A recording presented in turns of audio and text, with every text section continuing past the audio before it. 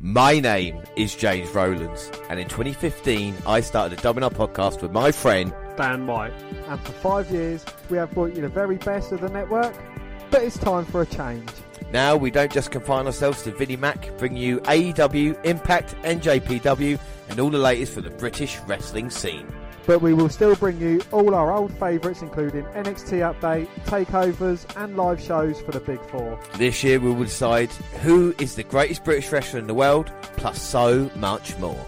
But until we watch everything, we are with you, and we are the WNR.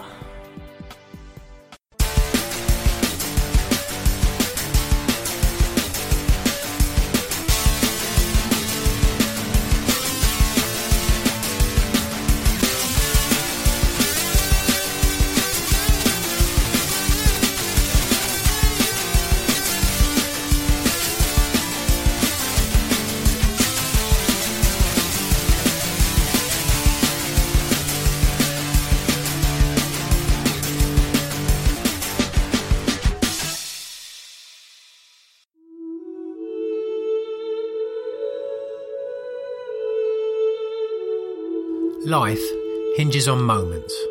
For me, one of those moments was in late 1999. This is wrestling's backwater, the independent circuit, where most wrestlers will spend their careers. Seen all over the world on ABC 2020, I'd achieved the first step of my childhood dream to become a professional wrestler. For Nigel, this moment's been a year in the making. Within months, however, my visa ran out and I had to return to England. A decade later, in the summer of 2009, I'd become one of the most critically acclaimed professional wrestlers in the world, and had finally signed a contract with World Wrestling Entertainment, the largest and most successful company in the history of professional wrestling. Months later, however, they rescinded the contract for an old arm injury, leaving me the only option of signing with Total Non-Stop Action, TNA for short, professional wrestling's secondary company. Fast forward to the following summer, and in the middle of a program for the tag team titles, I was pulled from the pay-per-view at the last moment, after testing positive for hepatitis B while working there. Less than a year after that, having barely been used or paid again, I was fired from the company. With my career in TNA over, and WWE not interested, all I had was the grocery store job I'd had to get when TNA had stopped using me. A few years earlier I'd actually been in the movie The Wrestler. Now, it felt like I was the real thing. These, then, were pivotal moments in my life. But was I destined to be defined by them? Or would it be my reaction to them that ultimately would determine how I'd be remembered? It was with that thought in my head, coupled with the burden of having to carry the secrets of what happened in WWE and TNA, that having cleared the virus and being cleared to wrestle, I decided to go on one final tour. Back to the small shows where I'd started. It would be the last chance to say goodbye. The last chance for a resolution. The last of Mcguinnes.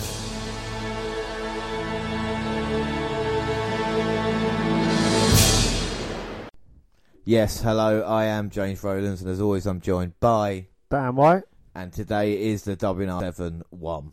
Well, that was Nigel Mcguiness in his own words, but today the WNR, for the very first time, dive into British wrestling history and start profiling the greats. And the first one, of course, is the man we heard. It's time for the Nigel Mcguiness Superstar Profile. Yeah, I mean, one of the things we're doing on the podcast this year is trying to answer a question as we ask ourselves. So with Nigel Mcguiness, the question would be, in his own eyes, he was never truly a great because he wasn't in WWE. But has he actually had a Hall of Fame career? And does it matter that he was never in WWE? So that is what we're trying to answer here today on the Nigel Mcguiness Profile. Dan, how are you? And are you looking forward to this episode? It's going to be very special on here today. I am, yes. I haven't delved into Nigel Mcguiness too much, so it's going to be, something quite new to me as well. And I'm looking forward to kind of going on a journey and seeing who, the Mary table is. Yeah, without a shadow of a doubt. So let's just start quickly with the stats for anybody that's never ever heard of Nigel Mcguiness. He weighs 225 pounds. He was from London, England. He was trained by Robbie Brookside, of course, a long-term trainer in WWE now, and of course British wrestling. Chick Cullen, Les Thatcher, and Dave Taylor. And he debuted September 1999. And he retired September 17th, 2011. And promotions, he was in TNA as Desmond Wolfe. In Ring of Honor, PWG, HWA, IPW, 2CW, IWA Mid-South, Pro Wrestling Noah, and the championships that he's held as well in his career. Ring of Honor World Champion, Ring of Honor Pure Champion, TNA World Tag Team Championship, number 1 contendership tournament 2010 winner, HWA Heavyweight Champion, HWA European Champion, HWA Tag Team Champion, and King of Europe Cup 2007 winner. His signature Marriott, London Dungeon, Tower of London, Artful Dodger. That's some nice British names. It's like the Shankly Gates, isn't it? Exactly. The person who would probably be most resembled to him nowadays, if you looked at it, probably Zach Gibson in that kind of style and look that he was. But then again, we're going to go into it today. And the thing about Nigel Mcguinnes is we're going to look at if he was a great wrestler, as we know. And we're going to look at the person himself, because not many wrestlers are as open as Nigel Mcguinnes. And we're going to have a lot of quotes today. And there is no Hollywood ending to the story. And that was Nigel Mcguinnes in the last of the Mcguinnes. Well, much like his life, the story of Nigel Mcguinnes is a fascinating one. So to do it justice, we split it up into chapters to make it easier to digest. And we start with his early life. Yeah, so the first chapter, early life. And London, England's Nigel Mcguinnes entered the world of professional wrestling in an unusual way for a British wrestler via United States. In the mid-90s, Mcguinnes moved to the US to attend university, go to Kent State University in Ohio, graduating as a chemistry major in 1997. Well, living in the heart of the American Midwest Territory, he found Les Thatcher's legendary Heartland Wrestling Association, or HWA, in Cincinnati, and began training to become a pro wrestler. Having grown up a fan of the British Bulldogs in the original Hart Foundation, he made his live debut in September of 1999 and became a star rookie with HWA. When his money ran out, he returned home to the UK and began working for All Star Wrestling in Liverpool, where he received extra training from UK legends Robbie Brookside, and like I said, now an NXT trainer, and Squire Dave Taylor. As he would save up money for 2 jobs, he would split time flying back to the US to wrestle as well. Hopes and dreams. Well, Nigel says he grew up in a village about an hour away from London. He tells the story of how he became a fan, and it was his friend got a copy of SummerSlam 1990. He remembers watching the show and loved the Hart Foundation Demolition Tag Team match. Then SummerSlam 1992 came to Wembley, and he was able to... He was 15 at the time and had his face painted like the Ultimate Warrior. He remembers walking up to ringside and seeing Vince McMahon and Bobby Heenan. Well, he talks about, for people in the UK and the United States, something that you see on TV. So seeing these guys he was used to seeing on TV every week was amazing. He got this feeling while he was at the show that he was going to be a successful pro wrestler, and he hung on to that dream to be in the WWE. Well, starting the climb.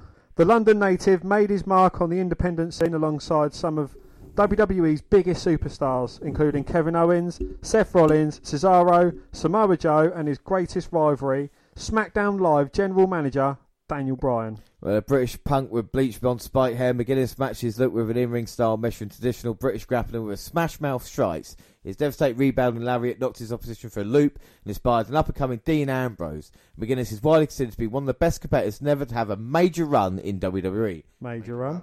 Building a reputation. Well, in 2003, skills caught the attention of Ring of Honor, and Nigel Mcguinnes found his home. With Ring of Honor, he became a force to be reckoned with, a self-proclaimed punk rock soccer hooligan. Billy Idol meets Johnny Saint. After a slow start, he soon found himself infused with main event stars like Colt Cabana and Samoa Joe, winning the Ring of Honor Pure Wrestling Championship in 2005. So, another DVD, we got it, weirdly enough, for Christmas. We got it in our stocking from Santa Claus for being good boys. And it was the best of Nigel Mcguinnes in it to win it, a 2 DVD set. And what we're going to do now, we're going to pick a couple of matches to watch, but we're going to run through the matches first, Dan. Of course, these will be your choices to see what you want to watch. Up first, we had Nigel Mcguinnes versus Samoa Joe, of course, Ring of Honor Pure title match. We got Buffalo Stampede from 15th of October 2005. This is Christopher Daniels in a Ring of Honor Pure title match. You got the Weekend of Champions Night 1, Nigel Mcguinnes versus Jay Lethal for the Ring of Honor Pure title.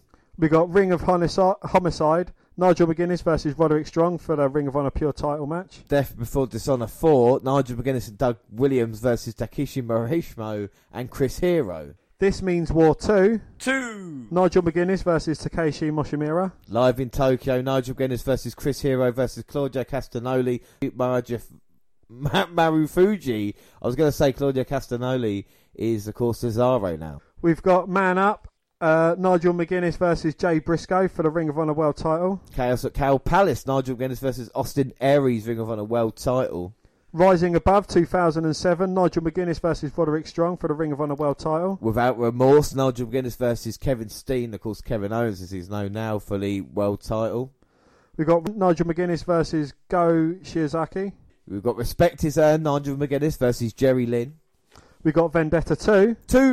Nigel Mcguiness versus Jimmy Jacobs. The Tokyo Summit, Nigel Mcguiness versus Go Shizuka versus Kevin Steen versus El Generico. Of course, it's Sami Zayn now for the Ring of Honor World title. The French Connection, Nigel Mcguiness versus Jerry Lynn.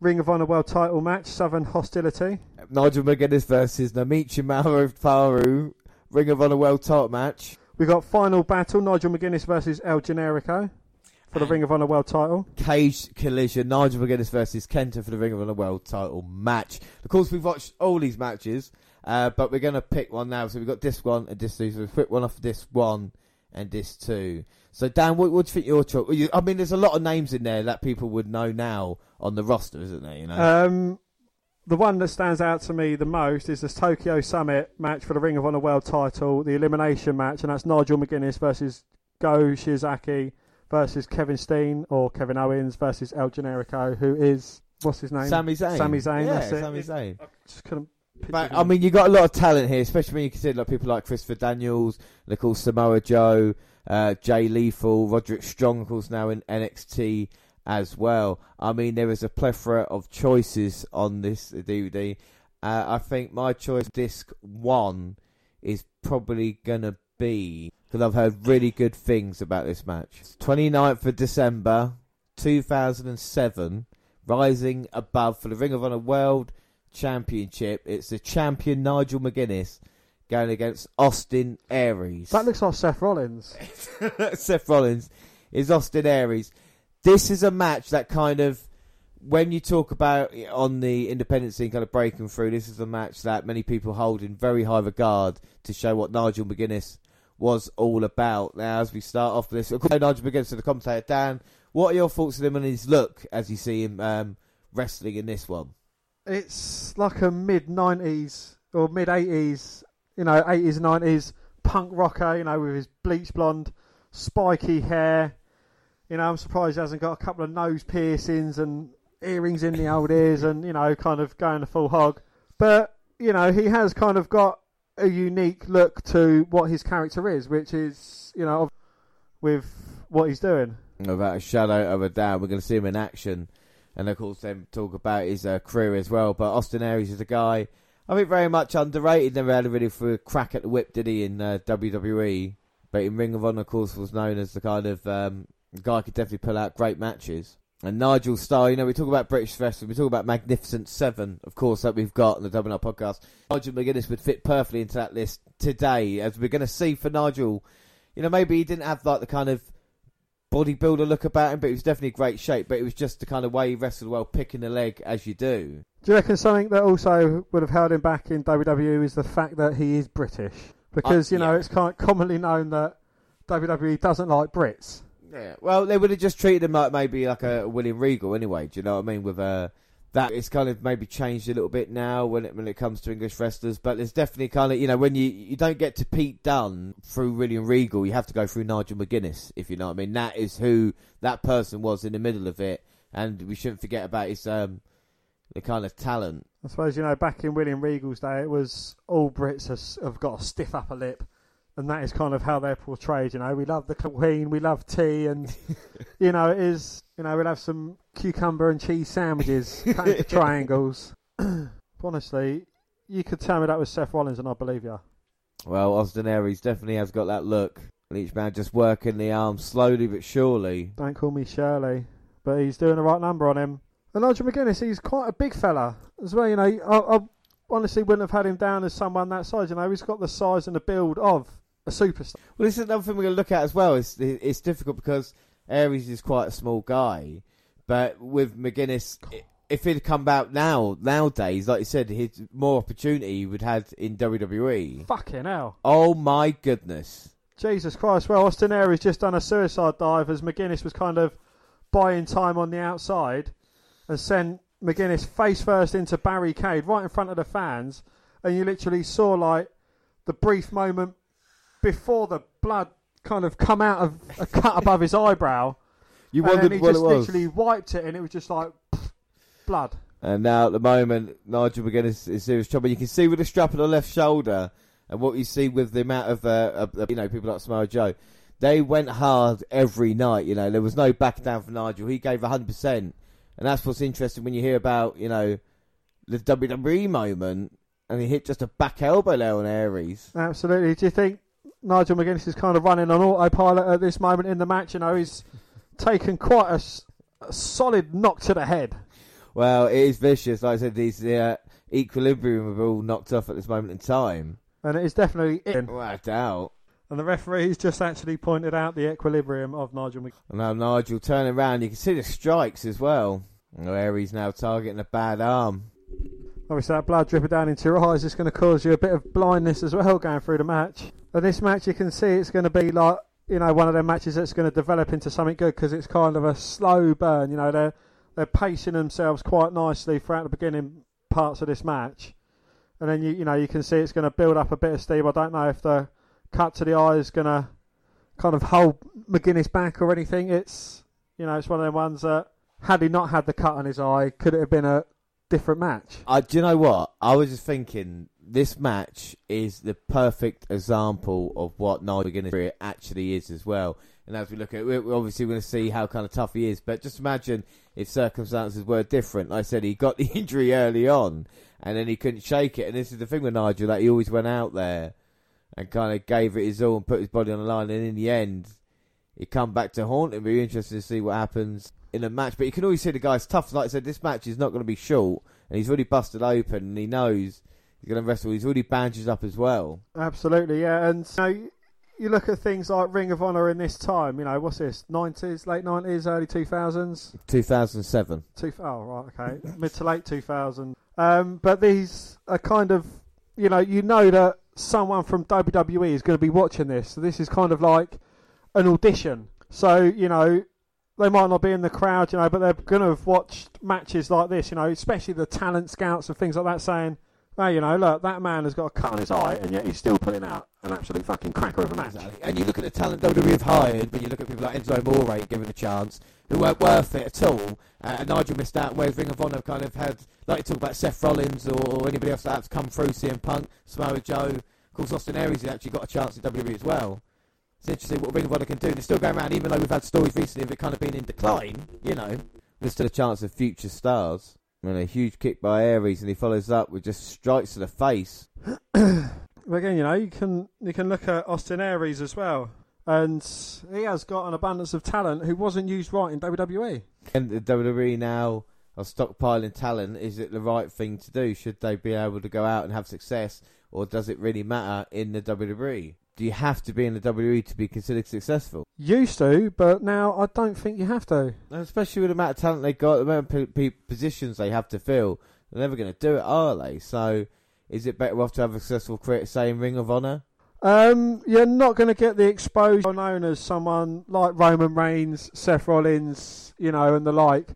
But you're still going to have what everyone would deem to be a successful career. But isn't that a question of ego? Isn't that a difference between, because if you're a good great wrestler like a Nigel Mcguinnes, I don't bring Kenny Omega into it, but the people who haven't been in WWE, then all the hardcore wrestling fans, all the wrestling fans know who they are, and it's just the general public, so it's going out in the street, so it's the kind of ego of the kind of wanting to have people know who you are then, isn't it? As well as the case of being a great wrestler. It is that, but a lot of people, if you're going into a football career, you want to play in the Premier League. That is your goal and that is your dream and your ambition.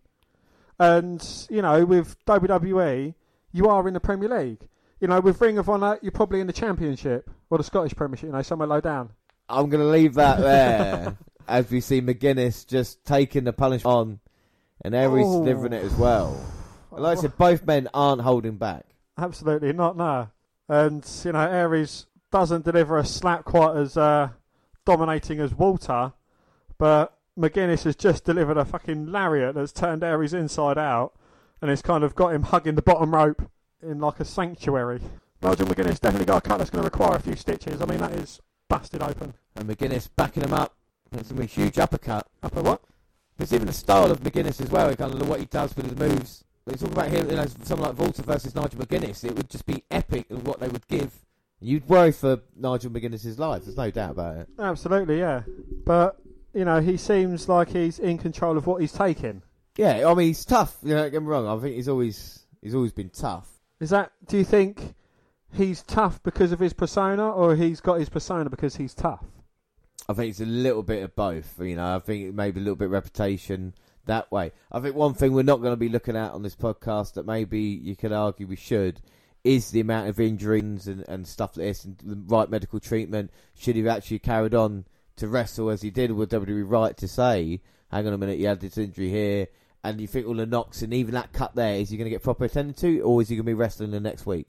And this is the difference between nowadays WWE and wrestling back then as well. Absolutely, yeah. And, this is, especially, at this moment in time, it's, 2007, so all in light of the Chris Benoit thing, so it's kind of, a big thing at the moment.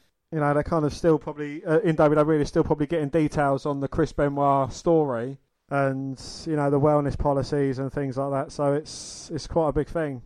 No, that did change wrestling. They said after Eddie Guerrero they would do stuff, but with Benoit that changed. And even like we say with nowadays suspensions and stuff like this, it's still a thing that they're going to do. Right, Aries is in control of Mcguinnes, but it's a match where the person in control isn't dominating in control at the moment, which is what I like. He's getting in a few moves. Then Nigel Mcguinnes might get a slap in, and then he's getting a few moves, and then. It's kind of going backwards and forwards in a nice, even flow.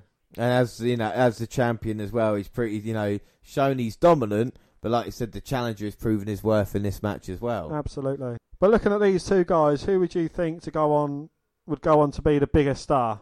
Well, it's really with Aries, he kind of has everything there. They talk about Seth Rollins. If they'd used him in that way, maybe it was the size that kind of let him down a little bit. Well, as you were saying with Seth Rollins, I'd say he looks like the 205 Live Seth. And he's fighting for the heavyweight championship here, so maybe he thought he'd get his chance. Don't get me wrong, he has been successful. Impact Wrestling, he won the World Heavyweight title as well. So, again, it's a question of, has Aries had a successful career because maybe in WWE it didn't get to the main roster? I don't know. I think, if it wasn't Vince McMahon in control, fucking hell. There we go. There's a Tower of London. London, and it's like a draping cutter from the bottom rope on the outside onto them wafer thin mats. And again, Ring of Honor's mats aren't up to WWE code, so the mats are like Rizzler paper. They are tiny out there. I can see the punishment taken. He's trying to suicide dive and got caught with a huge shot to the face. And I mean, if you look at Nigel now, he does look like a beast. It would be interesting. Absolutely, yeah. This Nigel Mcguinnes in WWE, he'd probably be in NXT UK. I mean, and he could be dominant as well. You talk about especially a style. The thing I like about Nigel so much is that he's got the kind of both bits. He's got the kind of hard hitting style that we all like, and then he can wrestle as well. So he can switch. He's not just like a kind of one note type wrestler. Well, again, you put him against a Pete Dunne, a Tyler Bate, and they would pull out a 5-star match. I think anybody in a Magnificent Seven against Nigel would have a fantastic match for him. I think that Nigel gave as much as he got as well. Do you know what I mean? Like, we talk about certain world champions in the past, and Nigel was giving Aries everything in this match, win or lose, But back to what I was saying, about Aries, before he hit the Tower of London and absolutely obliterated him. It was, if someone else was in charge of WWE and not Vince McMahon, I think Aries would have been given a lot more of a chance. Yeah. But where, Vince McMahon has got a one-track mind, it's worked for us in the past, it's going to work for us now, damn it, we've got to have big wrestlers. And it's, and there's only kind of like a certain few, the Daniel Bryans that get through, that are smaller guys, that, actually kind of take Vince's interest. Yeah, I think the only guy really who didn't really have to not work that hard, I think that's not right, but who kind of managed transition better than it was AJ Styles when you think about that and the position he was put in afterwards kind of earned everybody trust, whereas you say with all these other guys, kind of find it difficult. Well, again, with AJ Styles, his kind of reputation preceded him. So, you knew what you was getting with AJ Styles. Like with Kenny Omega would fit in like a dream, with WWE.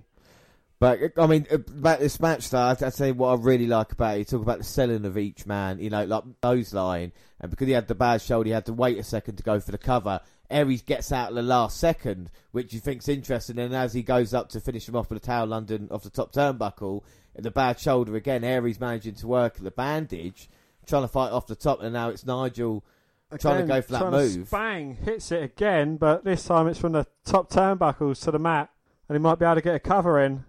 1, 2, no! Aries just managing to kick out. And again, that delay in Nigel Mcguiness not instantly getting in the cover was long enough for Aries to get his shoulder up. Yeah, and I truly believe Mcguiness is an artist, and the way he looks at wrestling as well, the way he kind of paints a picture, every little thing that he does actually matters in this. It's even like just touching those, he's thinking about what he's going to do next, and all these kind of things. Yeah, they are telling an amazing story. It was kind of fairly even, and then you get a finisher in, and again, Aries is not giving up. He's trying to do everything he can, and then you get the lunatic lariat attempt, which inspired Dean Ambrose. Austin Aries managed to fight out of it, sent Mcguiness back into it for a second lunatic lariat, and Aries, wise to it, caught him up on the ropes, hangs him up, and then just kind of drops his whole body weight across his neck and sends him careering to the outside. And I don't know if these two men have got much left in the tank. They're kind of giving everything they've got. What are you getting at this time in WWE? You got the Undertaker and Michaels kind of things going on, innit? Batista, Kennedy, Punk, MVP.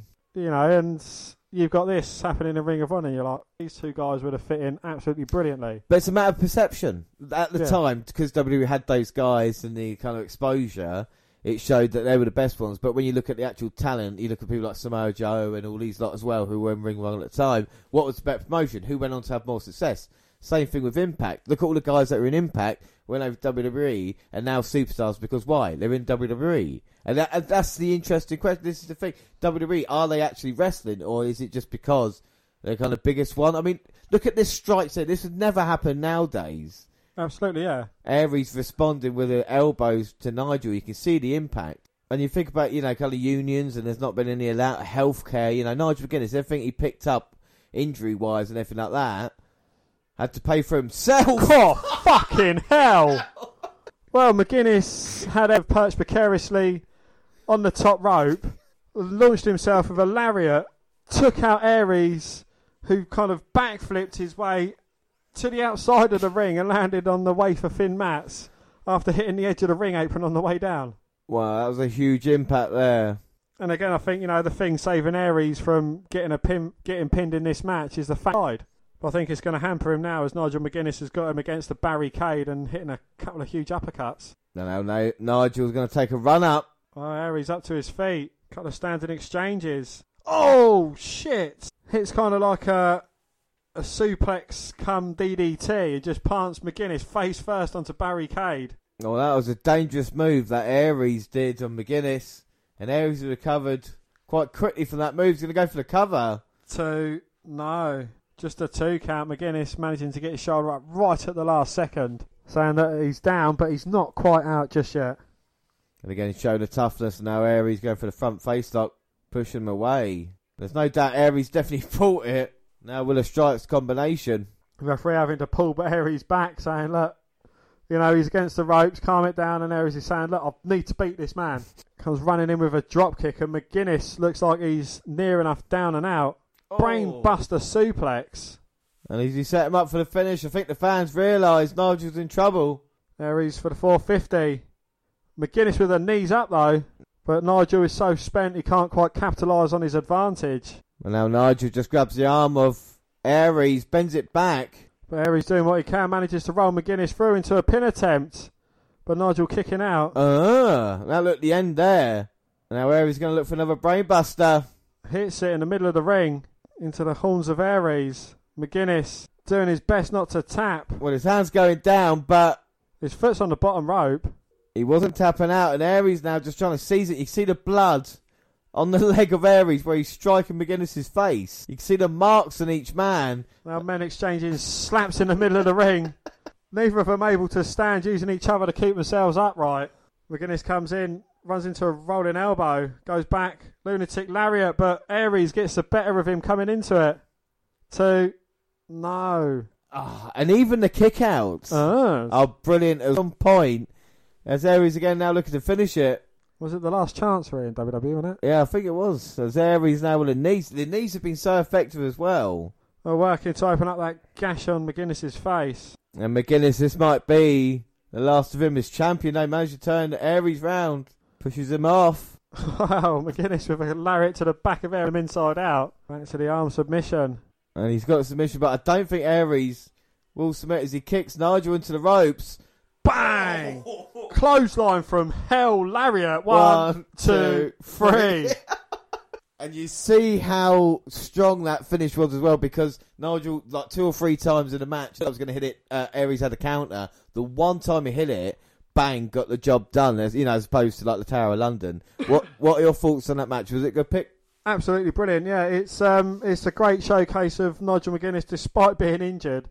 Shows what an absolute brilliant champion he was going through it. Someone that I could have definitely and happily accepted in WWE without a shadow of a doubt. Yeah, brilliant match, and Aries definitely brought it in that one as well. Nigel comes out the victor. Well, in 2006, he began an epic feud with Bryan Danielson, who was the Ring of Honor World Champion. Two champions feuded for ages before a title unification match was announced, where pure champion Mcguinnes would face world champion Danielson, and whoever won would become the undisputed Ring of Honor World Champion. McGuinnes lost the match and the pure championship was deactivated. But in his 350-day reign, McGuinnes became an indie superstar. This Bryan Danielson looks familiar. Has he had some sort of a movement before? He has had lots of movements. Well, this is for the Ring of Honor World Heavyweight Championships. Nigel Mcguinnes versus Bryan Danielson. 6th anniversary show, 23rd of February 2008 from New York, New York. And yeah, Bryan Danielson, Dan, believe it or not, is CM Punk. I thought I recognised him. So these two men have had a battle for years, championships, and now in the probably biggest match of their feud, fighting off. And of course, this is available on YouTube, and of course, we'll share the link as well on the WNR podcast. But Daniel Bryan, I mean, he's changed a lot over the years, hasn't he? Absolutely. I mean, he's had long hair and a beard, been clean shaven. This is kind of like the Daniel Bryan. I'm getting his name muddled up now. I'm going to be doing that throughout this whole match. Forgive me. But certainly someone who has kind of evolved along with wrestling. I mean, this could have been Nigel Mcguinnes in Daniel Bryan's place. Yeah, it could have been. I think you're right when you see that. I mean, Daniel Bryan, one of these guys, again, coming through Ring of Honor in that way with Nigel Mcguinnes. And like we're going to talk about what happened that same time, them being both the elite level. When you look at one, you looked at the other. Very much in WWE at the time, you maybe had like John Cena and Randy Orton. I think with Ring of Honor, it was kind of Daniel Bryan and Nigel Mcguinnes. They thought like both these guys would definitely make the move up. I don't know who would be now comparable to, like two guys definitely, like you see them in another promotion, you go, well, these two guys are definitely going to be in WWE, and unfortunately kind of never worked out that way. But Daniel Bryan, did he overachieve in WWE, do you reckon? I don't know. I think his kind of love from the fans and admiration helped him to achieve something special in WWE. And I think, it's not what it was. I think he's kind of hit his peak and he's on the downward curve. I'm not saying that peak can't go up again because, with Daniel Bryan or Bryan Danielson or whoever he may class himself as nowadays. Would you want to see maybe Daniel Bryan? Because I know he signed his contract, but the next time it maybe come up, would you want to see him go back to the independent scene as Bryan Danielson and maybe have a run in AEW or something like that? Or do you think it's now done for Daniel Bryan? He'll never get that kind of opportunity again. I think, opportunities, he could go into any promotion easily. There is no kind of limit he could do. Would he achieve what he can do in AEW? in WWE? I don't know. Well, that was the thing. I don't know where he'd be treated more of a star. But I think you can see in this match, this is slightly different to, of course, the Austin Aries one, because you're going to see a lot more chemistry between these two. These two have been working back and forth, like we say, for a couple of years. So there's definitely an understanding between the two. There's no doubt they both leave it out there in the ring. You know, let's not understate that. They're not going easy on each other. But again, like Nigel Mcguinnes, Daniel Bryan is someone that has suffered injuries throughout the years, and it looked to be over him, but he managed to come back. Would you maybe want to see a comeback for Nigel at some point? Just maybe one match in NXT UK if he was fit and healthy? If there was to be a match, there's only one person it could be against, and that's Daniel Bryan. Would you want to see that? Absolutely, yeah. Well, these two men putting on an absolute clinic. There's no doubt this time as well that Daniel Bryan was considered kind of one of the best wrestlers, if not the best in the world. And Nigel Mcguinnes was only, you know, I think he got to 6 in the PWI in 1 year. I think it was in 2008, 2009. And it shows you how highly regarded Nigel was as well. It wasn't just because, you know, he's British or whatever it was. He was a truly great wrestler. I think a lot like the Magnificent Seven as well, wasn't it? It's not just because they're British. If you look at great wrestlers on the planet, Nigel Mcguinnes as well is definitely one of those. Without a shadow of a doubt, yeah. He is someone that you could see has been, you know, one of the first British WWE champions. I think without a doubt. I think that was his dream as well. And I think maybe it outweighed him the fact that he couldn't get it, you know. But there's no doubt in ring, the kind of talent was definitely there as well. You know, even like bigger than Daniel Bryan as well. You talk about his kind of size and attributes. He's definitely got a lot more going to him than Daniel Bryan has in that look. And especially the kind of spiked hair as well might take a lot of people by surprise. But that's the kind of look he went for. Again, you know, you look at Sheamus with his fucking ridiculous mohawk and his fucking jangly beard. I mean, it's a look that some people go for and they kind of run with it. But, you know, with Mcguinnes, he's, you know, for him to be kind of, like inspiring wrestlers like Dean Ambrose with the lunatic lariat. I mean, you know, Ambrose saw that and thought, fucking hell, that looks lush.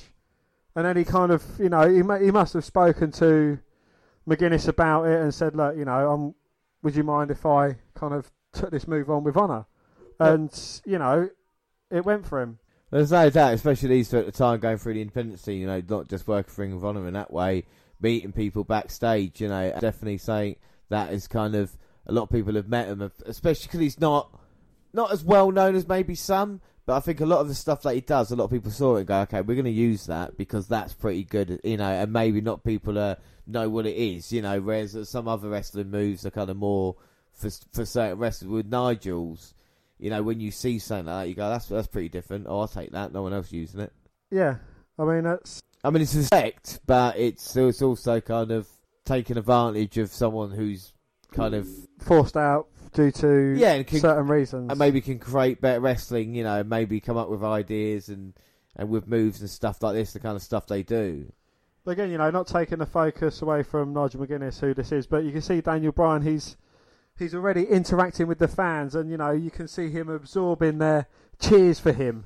And Nigel Mcguinnes is like, you know, I'm going to fuck you, the lot of you, and, you know, it's definitely know who the face and who the heel is in this match, and it definitely plays off as well. Absolutely. And Nigel Mcguinnes doing his headstand in the corner. But again, that's the second time I've seen him do the headstand in the corner. That's the second time I've seen him eat a drop kick from it. Oh, don't bounce your head off of barricade. No, Daniel Bryan with a suicide dive. Lucky enough sends Mcguinnes back first into the barricade, as opposed to gashing his head wide open.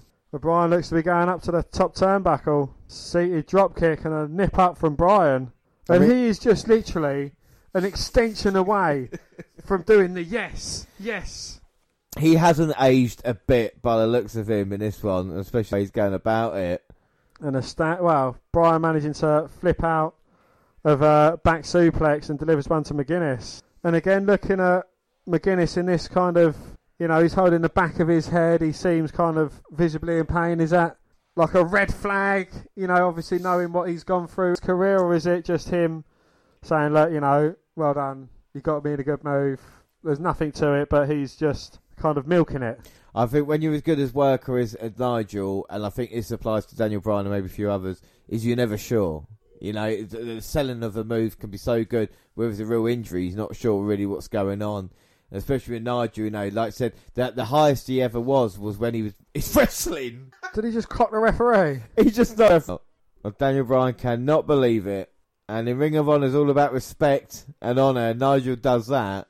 And Mcguinnes has actually been disqualified from the match. The American Dragon, Bryan Danielson. And the crowd's definitely pissed off by this as he tells the fans. Austin Aries coming out here with Kevin Steen and a couple of others telling Nigel to get back in. Would that be El Generico under the mask? I think it might be Delirious, but don't quote me on. Well, he's just been given an ultimatum to get in the ring and finish this match or get your ass kicked and forfeit the title, basically.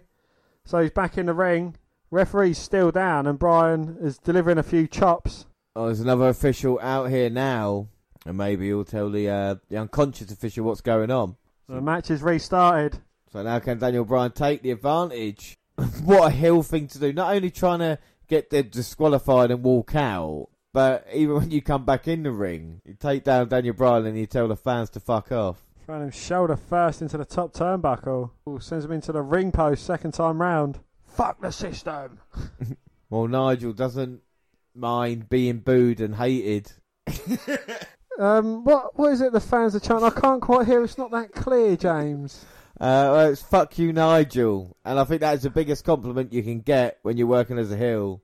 Absolutely, yeah. Do you reckon we should start that chant next time we're at British Wrestling and Nigel Mcguinnes is on commentary? And he'll be like, oh, you guys. I can't do his voice. What would Nigel Mcguinnes sound like if he saw us saying that? Well, guys, thank you for taking me back to my Ring of Honor days. I appreciate what you're saying, and it is a big compliment. Something like that. Something like that, I suppose, yeah. And the fans aren't happy, and now Nigel just slapping around Daniel Bryan. I mean, the American Dragon, Bryan Danielson, is, he is a big hero to these fans as well. Nigel Mcguinnes is so tough, doesn't need a nickname. Indeed. As he chokes Daniel Bryan out. Bryan Danielson. Just call him Bryan. Bryan. Well, Bryan Danielson, we like your name, but we want to change it. We want to change it to something that we can copyright. How's about, and stick with me on this one, Daniel Bryan. Oh, love it. Thank God Nigel Mcguinnes didn't get signed to WWE and have to change his name. It's Mcguinnes Nigel. No, something like Paddy O'Clinty. Oh, we like Mcguinnes, so it's Irish. Nigel Doherty. Peter Doherty. I think that was already taken. Oh, I see. Or is it free now? Is he dead? I don't know, but good thing. I don't care. So, nah. What does it matter? As Nigel now just literally rubbing it in there with Daniel Bryan and the fans. He's booting to the face. And now he's got the ring post. But he's got Daniel Bryan's arm wrapped around said ring post. He's not wrestling the ring post now. Oh, and he just wraps Bryan's arm around the ring post. And Nigel's not taking a lot of punishment in this match. Absolutely not, but I think, this is one that's kind of, even, here in Ring of Honor, this is kind of how Daniel Bryan works. He absorbs and absorbs and absorbs punishment, gets, kind of hit by dastardly things as well, and then comes back with the fighting spirit and gets the victory. Which makes it completely different to the last match we watched as well, because that was a case of a back and forth between the champ and challenger. Well, this is Nigel Mcguinnes, and I think in his eyes, in his mind as well, that to get disqualified, he's saying forget about the fans, but maybe he thinks to himself he can't beat Bryan Danielson. Maybe he can't get the job done. It's all well and good, but like you said, the fight and the determination. You're probably not going to get the man to submit. And Nigel might be enjoying himself, but it's what's coming. There's a storm coming. Storm Kira. Sin Cara. Yeah, I think that's... It's gonna battle the South Coast. Is it? Yeah. That's a shame. Southeast. So that's what he's done since leaving WWE then. Sin Cara. And now Mcguinnes just rocking Bryan with a huge shot. Brings him up for a second huge European uppercut. But I quite like Nigel's trunks in his look anyway. I think that, even the British flag, a little bit of representation, of course. But the black as well, showing he's a little bit different. And he's going to go for the uppercut again. No, gets caught. Looking for the lariat. That gets blocked as well. And Bryan coming in with a huge kick. Then he takes Nigel's head off. This is like a really British match, isn't it? Bryan versus Nigel. The winner gets a cup of tea and a biscuit. Some crumpets. Maybe a scone. Scone on a pole match will be the next one.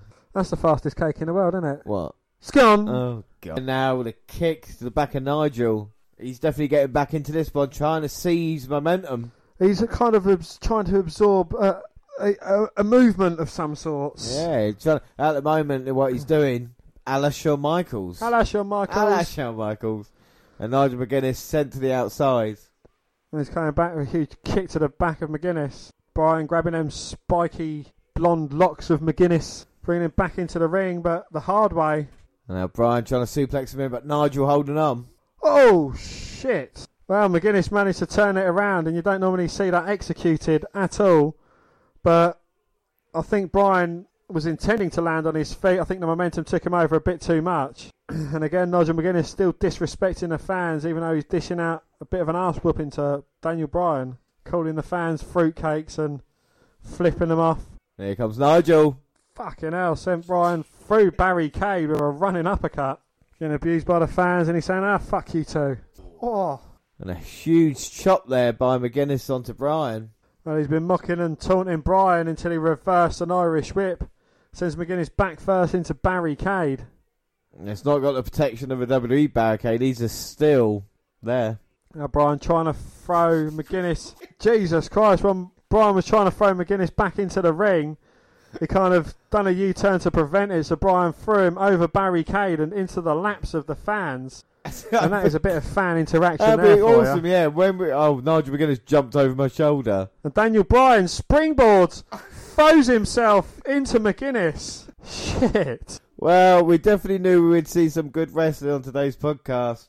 There's Bryan there. He doesn't do that anymore. Absolutely not. Now Daniel Bryan looking for his chance to become two-time Ring of Honor champion. Now Bryan perched on top, waiting for Mcguinnes to get up to his feet. Gets caught though. Daniel Bryan with a triangle. Can he make Mcguinnes pass out? And Nigel again, his hands moving, but not a match. He don't. Manages to escape. Looking for that lariat. I mean, that is on point. You talk about kind of clothesline from or anything like that. But Nigel Mcguinnes with the lariats that he does. It's kind of the way he twists his arm, so he definitely gets you. You know, like it feels like he's going to get you from the ear to the other ear. Absolutely. Ear. I think where he's kind of been spent, if he'd have gone straight into the cover, he might have got the victory, but you can see Bryan's going to kick out as he does. And now Nigel's setting Bryan up in that top turnbuckle. He's looking to finish things off. Now Bryan managing to block it on the second. Sends Mcguinnes out of the ring. Bryan crawling back in himself. Oh, and here comes Daniel Bryan's going to go fly. Oh no, he gets caught with a huge uppercut from Mcguinnes. Tower of London to the outside. We saw this on Aries. Oh. And just drives Daniel Bryan down. And it's Mcguinnes used in the ring as a weapon as well, knowing his surroundings, and managed to use that rope. He's used it twice now. Managed to take advantage of people diving up, but unfortunately, I think Nigel above his left eye this time. And he goes in for the cover, but again, I think he's taking too long. Yeah, Bryan with a shoulder up at 2. 2. So, second match, and again, he's busted wide open. And he's looking for Bryan's move. Captain. And will Bryan tap with this? Then again, if there's one man that knows how to get out of this, it's surely... Don't call me Shirley. It's Daniel Bryan. Well, Bryan's managing to turn it round. Mcguinnes has got blood just pissing off his face. And Bryan manages to get into a cover. And makes Mcguinnes relinquish the hold. Now here comes Nigel, going to look for maybe this lariat. Now the jawbreaker lariat, he calls it. But Bryan looking for a running knee after he ducks the lariat attempt. Now we've seen Mcguinnes do this to Austin Aries. And it fucked him up. We go with Bryan as well. Oh my God, Bryan. This could be the end of it all. Oh, this time sends him back into the ring though. And in perfect position. They're going to set him up. Tower of London. Hits it. Into the cover. 1, 2. No. Bryan managing to kick out. And Mcguinnes getting frustrated. And now we know what's going to come next with Nigel working through it. Grabs the arm of Bryan. And he absolutely loves his submission. He's got it in. But we know how tough Bryan is. There's Nigel's face just covered in crimson mask again. Can Bryan hold on? Looks like he's going to submit. No, he's going to try and escape it instead. He gets the tips of his toes to the bottom rope. Referee forced to break it up. But Nigel again straight back to the arm. Bryan rolls him through. Oh, rolls him through into a pinning predicament. Only the 2 count. 2. Now both men slowly getting to their feet. Here comes Nigel, clothesline. No, Bryan ducks it. Rolls him into a German suplex. Well, that might have just been the last bit of energy that Daniel Bryan had. Or Daniel Bryan's Bryan Danielson. Oh. Daniel Bryan trying to punch Nigel Mcguinnes in the stomach, but I don't think it's affecting him at all. Well, Bryan thinking if you break the body, the head will go, but Nigel just too tough, too quick. Trying to take Bryan's head off. Who sidesteps and in charging Bryan. And Mcguinnes is placed on the top turnbuckle. And now going all the way up with Mcguinnes. Mcguinnes fighting for his life. Punching Bryan in the head. It's precarious position. A super back suplex. And when you consider the injuries both of these men have had in their career, it makes it somewhat difficult viewing sometimes when you look at the risks of what they're doing. Nigel did get the shoulder up, but Bryan now looking for the cattle mutilation. Nigel in serious trouble. Trying to do all he can to escape it. I don't know how long he's going to be able to hold on for, though. He's trying not to tap. Manages to roll it through. Now the elbows. Bryan's got him in precarious position. Well, hits a tiger suplex. Still couldn't get the job done, and Bryan not going for the head, just going to work the body. Elbows to the ribs. The disarmer. Well, he's got the arm. And Nigel's in serious trouble, trying to struggle to get to that bottom rope. Into the triangle. Beautiful transitioning from Bryan. Oh, just when Nigel thought he was out of trouble, he walked right into it. Bryan, though, will not go for the head, as he said. Those elbows have been lethal for Nigel Mcguiness. And Nigel just might be passing out. He's going to check the arm. Keeps it upright and firm. Well, the fans don't like it, but he's still in this. The arm drops once. The arm drops twice. Third time and he's out. No, Mcguinnes managing to fight back into it. And even with the finger saying, no, I'm not done just yet, into the ropes. And I don't know how Mcguinnes managed to escape not submitting then. And it's a world championship and a company both of these men have built. And now they get in a position where they're fighting for the greatest championship they can. And Bryan wants Nigel counted down. The referee counts to 8 and Nigel managed to get to his feet. And now Bryan just right back into it. Well, Bryan's working the body, but a headbutt from Nigel kind of stops his momentum. Well, Nigel with a headbutt, he's going to go for it again. Well, for the second time with a headbutt, Bryan caught him with a kick. But Bryan just smashing his head against Mcguinnes's and coming off second best. And Bryan's had a bad eye, and referee checking now. Mcguinnes really doesn't seem to care about being stopped in this match. He wants to carry on and continue pushing Bryan. Well, this match is pretty much everything. Of course, we saw the referee get knocked out earlier. And then Nigel busted open, and now Bryan might get a stoppage here. Here comes Nigel now, head of steam. Oh! Turns Bryan inside out with that huge lariat.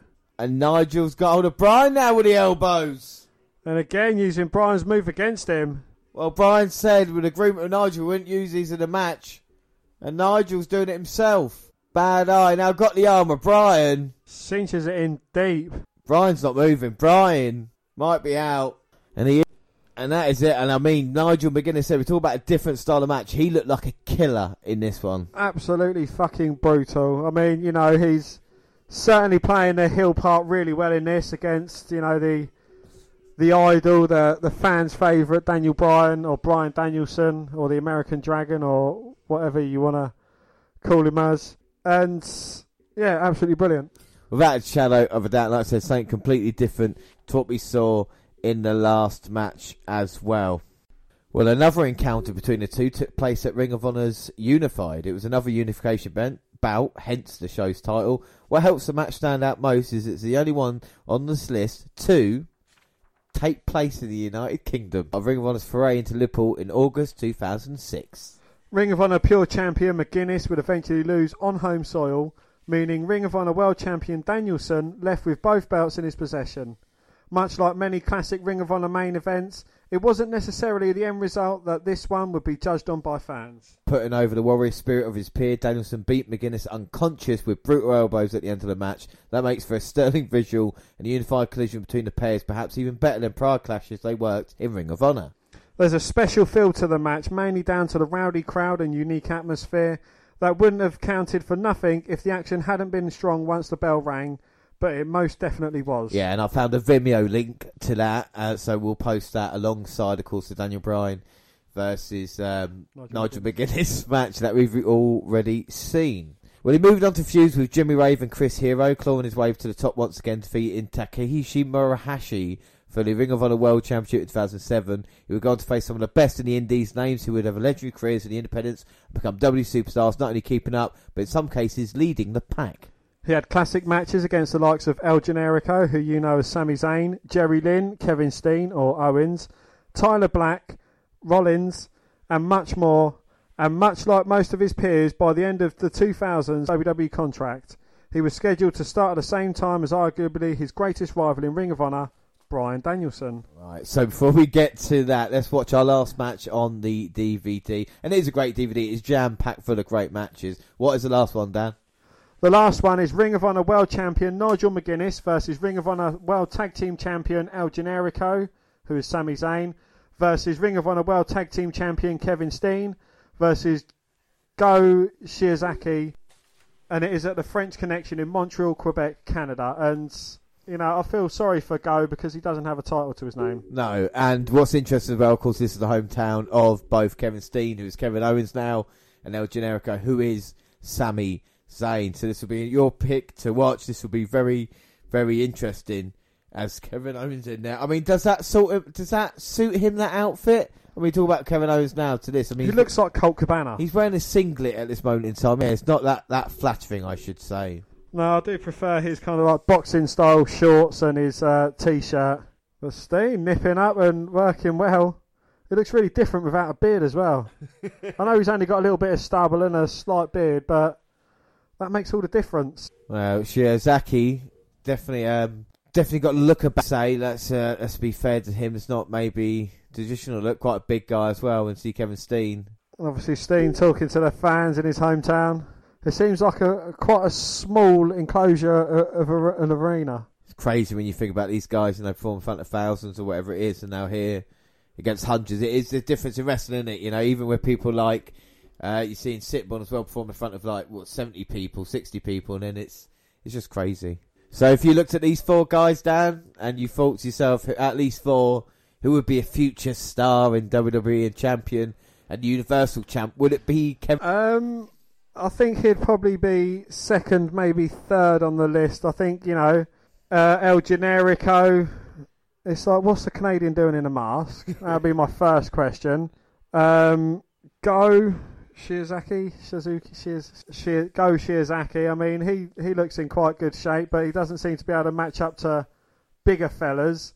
I think Nigel Mcguiness would be top of my list for people most likely to succeed. Yeah, and you can see him in the corner, not participated yet, but does have a shiner to show for his troubles, even though he's not participated, is Kevin Steen with the takedown. Well, I don't know, with Kevin Steen, you can already see like his personality coming through. You know, he's someone that loves to talk. And here comes El Generico. Of course, these two are tag team champions at this moment in time, which might give them an advantage in this match. Or when it comes to when they're coming to head. And Generico already getting the Olay chance as well that he kind of brought to WWE with him. And what a great worker Sami Zayn is. And again, someone maybe not in WWE that he truly deserves, because in NXT, there's a perfect way to use him. And I think he's a fantastic heel as well. You know, Nigel Mcguiness, we've seen him mostly as a heel and not a face. You know, Kevin Owens is a guy that maybe played both quite well. And the same with Sami Zayn. Absolutely. Ditching the mask, is that a good thing for Sami Zayn? I think it worked out well for him in the end, didn't it? You know, I think when you look at it, I mean, this was a kind of gimmick that had a shelf life to it. Like I said, you know, El Ligero's the prime example in the UK of a guy who's going around as that, and that's a great thing, but it can only go a certain level, I feel. Absolutely, you know? Yeah. Nigel Mcguiness just laughing on the apron at this moment in time. Well, you know, him being the Ring of Honor World Champion, he's kind of like the wisest one in this match. He's staying outside, he's keeping himself out of it, letting the other three guys wear themselves down. And I'm sure the only way he'll be coming in is through a slot of his opponents. Well, if Shiozaki then gets caught, goes back to the corner. And, I mean, he's no Alex Wright, but you can definitely see something with El Generico there. Absolutely. You dirty boy. No, I swear to God. Wait till you get another shot. Saying that, though, Nigel is not resting as he gets the tag in now. And it's elimination rules, so Nigel doesn't have to bother if he doesn't need to, as Kevin Steen gets the tag. As Mcguiness makes his way over to the corner, trying to buy himself a little bit of time. It's going to be weird next time I see Nigel Mcguiness announcing, because I've got used to him as a wrestler now, if you know what I mean, again. Yeah. I think it's definitely shine out, and please, you know, even if you've only been listening to this, even if it's just one match, go and check Nigel Mcguiness out, because it's definitely worth it. This. Absolutely, yeah, and we see Nigel Mcguiness playing a perfect heel. Sami Zayn or El Generico's tagged Kevin Steen Owens in, and you know, every time Kevin goes towards Mcguinnes, he kind of ducks in between the ropes saying, "Nope, I want to wrestle you, Generico." And he's calling him a chicken, eventually goading him into the match. So do you think he sees Generico as the weaker link of the two? I think without a doubt, I think with Nigel, he thinks about somebody who can manoeuvre around and maybe out-wrestle. And Generico's definitely that size. We've seen him be successful over smaller guys. Yeah, I've seen Harry Bryan Danielson. Was it Bryan Danielson? Bryan Danielson. Well, here comes Sammy El Generico Zayn. Lovely Brit wrestling escape there. Like a reverse snapmare takedown there by Nigel. Just controlling the neck. And everything Nigel does well has got a reason for it. Every little thing, even taking a leg down there with a move and getting him down. Yeah, you know, working on the arm, it sets him up for his finisher.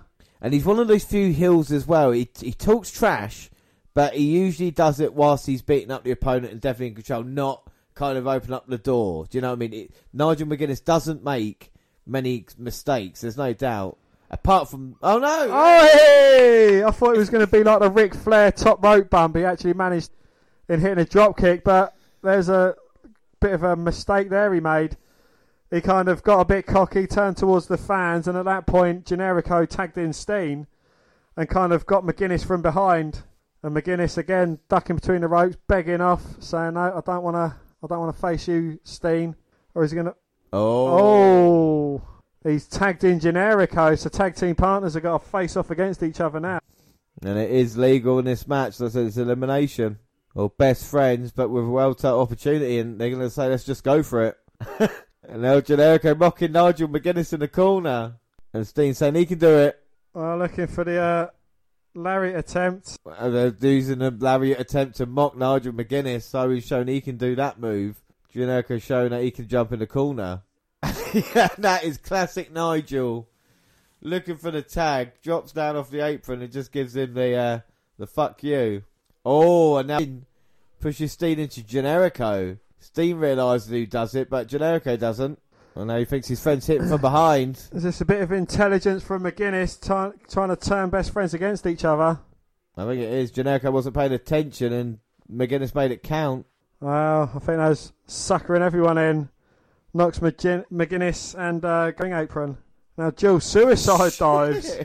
I was more impressed by Kevin Owens sailing over the top rope than Generico. Oh, both men hit the target beautifully. And in their hometown, they're definitely loved here. Go Montreal. There's Generico tagging in, going to go for Steen's even. So would you like to see these two guys teaming up as a tag team properly, going for gold and such? Oh! I think with Zayn and Owens, I think we've seen a bit too much of that on the main roster. I would want to see a bit more individuality, you know what I mean? Would you prefer them as a team or individuals? I think they've worked really well as a team. You know, they've got a couple of good unique moves there. We just see a couple of senton, but Generico was on the back of Steen and like both men dropped onto Go then, and that was quite impressive. That's exactly what they're doing and turning into a tag team match. But Nigel's got no interest in getting a hot tag. Absolutely not. No, he's happy to see his opponent get eliminated. Wow, like a nice front flip leg drop there from Steen. Certainly moving about a lot more agile now than he does. And Nigel there trying to creep in. Generico had it scouted though, watching his friend's back.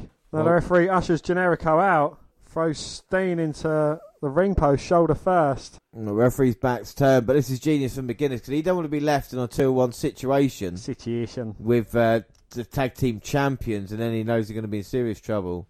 He'd rather switch it. Referee's not sure what's going on now. Referee's accepting it.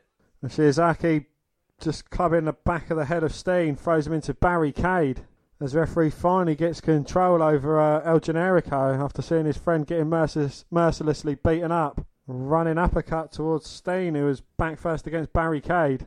Well, we told the crowd he was the best wrestler in the world. And I wouldn't argue against Nigel as he throws him in to try and get rid of Steen. Only a 2. Kevin Owens looks a bit beaten down at the moment. I think he desperately needs a tag to Generico. It's interesting to see a match with no American in sight as well, really. Absolutely, yeah. I think the referee's American. He looks slightly American, yeah. Managing to escape the head scissors by getting his feet to the bottom rope. And Mcguinnes trying to get cheap digs in. Did the referee say hey or A? Because we'll know if he's Canadian or not then, won't we? He might actually be Canadian. We'll see when he counts. A 1, E. Can you please break it up, sorry, eh? Turn the lights off, see if he gets scared. Steen's been a little while now. Mcguinnes looking to come in, finish him off, working the arm. And Mcguinnes again seeing a target, working towards his end goal, which is obviously going to try and make Steen submit to his armbar submission. And one thing about Nigel that I've definitely noticed, he enjoys hurting people, to be in that position, to actually cause a little bit of pain. Absolutely. Well, in Mcguinnes' case, it's quite a lot of pain. He just wants to teach him a lesson. The way he's bent Steen's arm around his back, applying the pressure to himself. Steen managing to escape, but only to a kick in the head, puts him back down onto the mat. As Go gets the tag back in. I think Owens was ready for a tag, but Generico looked like he was interacting with the fans for a little moment there. Well, Steen and Shizaki just exchanging chops. I think Go got the better of that one. Absolutely, as he stood on Steen, going into the Canadian fans, Super kick. Was perched up in the corner. I think he's down and out. Pinfall. No, just a 2 count. 2. Generico desperately trying to get the hot tag in. Steen trying to respond with the knife edge chops, but only managing to get one in before being dropped back to his backside again. Well, you can see the sweat dripping off both men as Steen now. Shizaki sending Steen back first into the turnbuckles, then a back suplex. Only a 2 count. 2. So whoever gets the first pin, their team. Well, it's not so much teams, but it is in a way. Like, you know, you got the kind of 2 hometown hero faces, and you got the 2 out of town heels. And but whoever gets the first pinfall victory, they're obviously going to have an advantage over the other team. But back suplex, Steen bounces straight up to his feet, turns Go inside out and drops him on his head. Both desperate for a tag. Steen tags in Generico, who's perched on the top. Huge crossbody. Generico with a... Well, he gets popped up by Go and hits a drop kick from it. He's come in and he's been on fire, baby. And he was on fire till he got kicked in the face. Generico, elbow, kick, and a springboard Hurricane Rana. 2. No, just a 2 count. 2. You see Mcguinnes definitely worried there as well. As Generico goes all the way up. Hits a splash. 2. No, only a 2 count. 2. Well, Mcguinnes managing to come in but gets taken out again by Steen. It seems like Generico is wrestling like a generic wrestler. I don't know if that's part of his name/gimmick. Mexican wrestler now is looking to put away. Shiozaki is outside. Steen gets sent into barricade. Oh, Generico catches a super kick attempt. On a blue thunder bomb. 2. Oh. No, just a 2 count. 2. And Mcguinnes has got the better of Steen on the outside. And Shiozaki showing how tough he is that Generico can't put him down. Knuckle lock as Generico's slapping the chest into a swinging tornado DDT, but gets caught and then powers Generico up. Jesus Christ. Well, didn't go straight to the cover. That might have cost him. 2. No. Well, it did cost him in the end. Just a 2 count before Generico managed to kick out. 2. And Shiozaki now looking to put Generico away. He might not know where he is. Oh. And a hell of a kick that was. Was it a hell of a kick? Trying to pick him up, but Nigel in. Kick behind. Fucking hell. And a splash by Go. 3. Eliminates Generico. So the fans aren't happy. Generico's gone thanks to Nigel Mcguinnes. And now it's going to be... Is it going to be a 2-1 situation here, Dan? Situation? Well, I believe so. But I don't know how long Nigel Mcguinnes is going to remain friends with Go. Well, that's the good thing about Nigel. You never can quite trust him. He's got that look in his eyes. And now 2-1.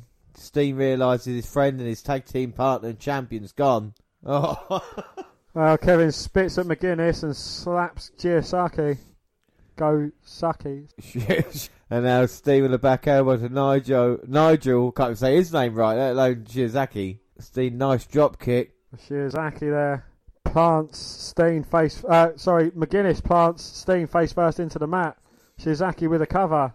Only a 2 count. 2. So this is your choice, Dan. And what the reason is behind picking it? And it's been different to every match we've seen so far. Well, I just think with the depth of talent, you know, it's good seeing a Nigel Mcguinnes, but seeing what he can do against current WWE superstars as well, especially one as hot as Kevin Steen Owens.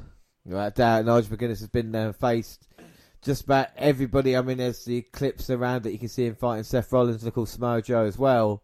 As Steen takes Shiozaki off the top rope. Go responds with a huge strike. Shiozaki looking for a superplex. Oh, Steen hit that mat into the cover. 2.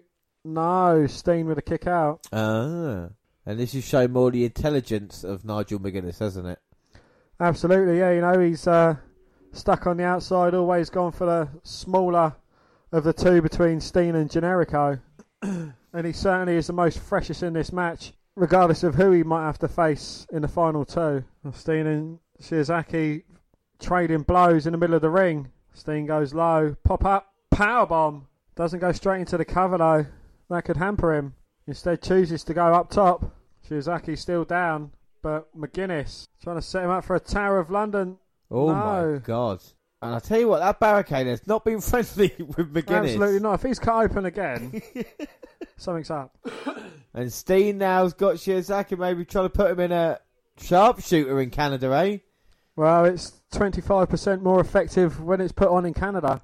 And another 25% more effective when put on by a Canadian. Exactly. Great point there. Shiozaki goes for the knee but missed. And at the moment, this is a handicap match. Well, Steen's holding his own as Mcguinnes tried crawling into the ring.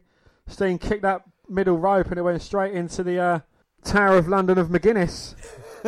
And now the sharpshooter's in with Steen.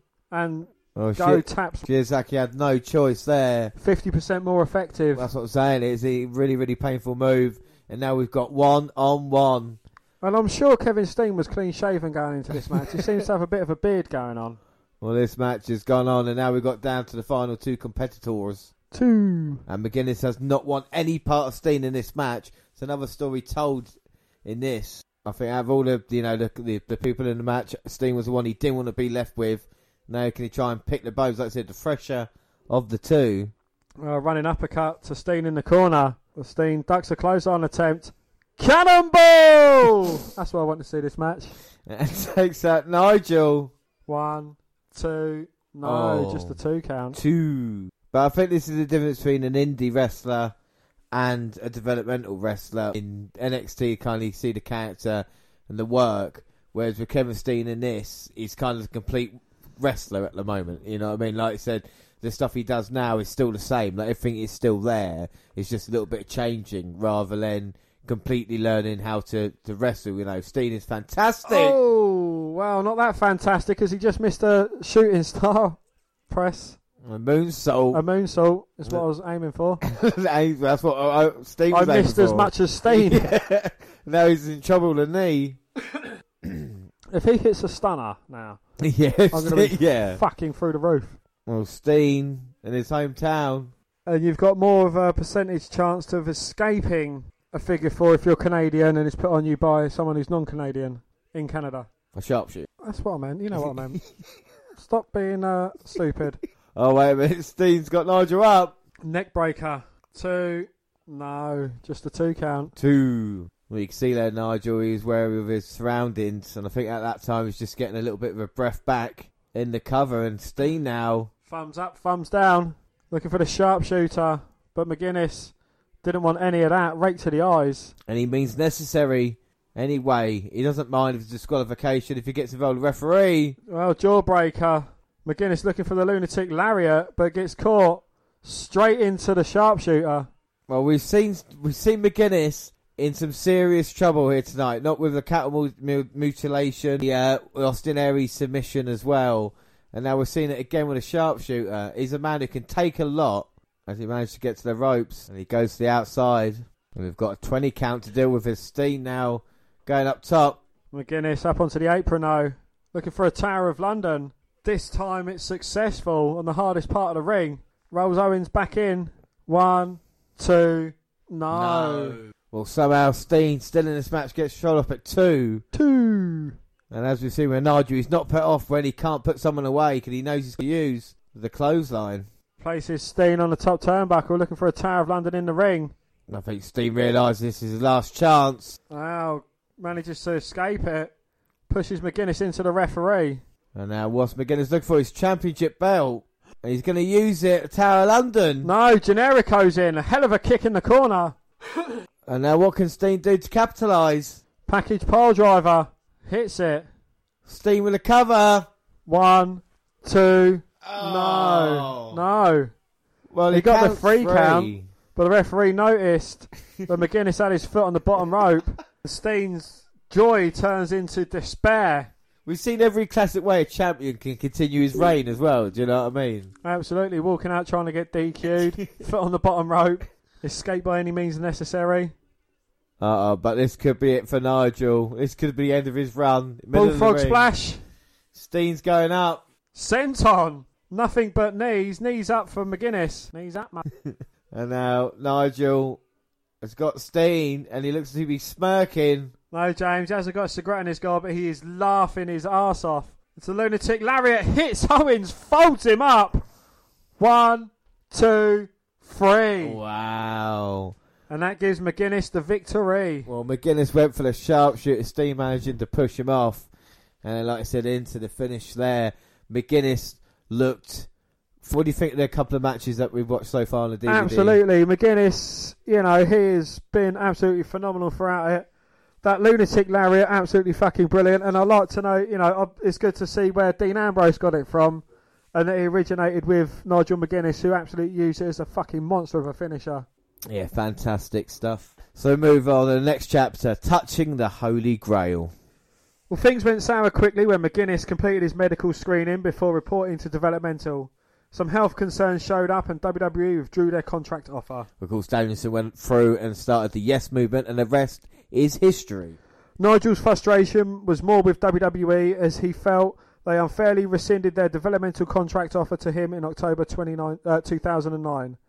After a disagreement between his own and their company doctors, who have their final say on whether someone is medically fit enough to be hired. Well, instead of trying to hide the history of bicep injuries caused from using a stiff lariat as one of his finishers, it was upfront about it, passing on all of his medical records to WWE, which related to him rehabbing them without surgery. However, that bit him in the arse, as when WWE doctors saw the MRI of his left bicep, they argued it should have been, and still needed to be, surgically repaired, which would have set him back $5,000 and 6 months without pay, with no guarantee WWE would give him a contract at the end of it. Something he couldn't afford at the time, so the decision was to take TNA's contract off as a no-brainer. Dreams dashed. He debuted in October of 2009 under the name Desmond Wolfe and began a feud with Kurt Angle. Yeah. Well, you got to understand at this point he was like a kind of huge free agent. Like I said, one of the best independent wrestlers around. And in the end, like I said, having to choose TNA. But like I said, his match with Kurt Angle is what we're going to watch. And we're using a Fire Stick now to try and get Impact Plus.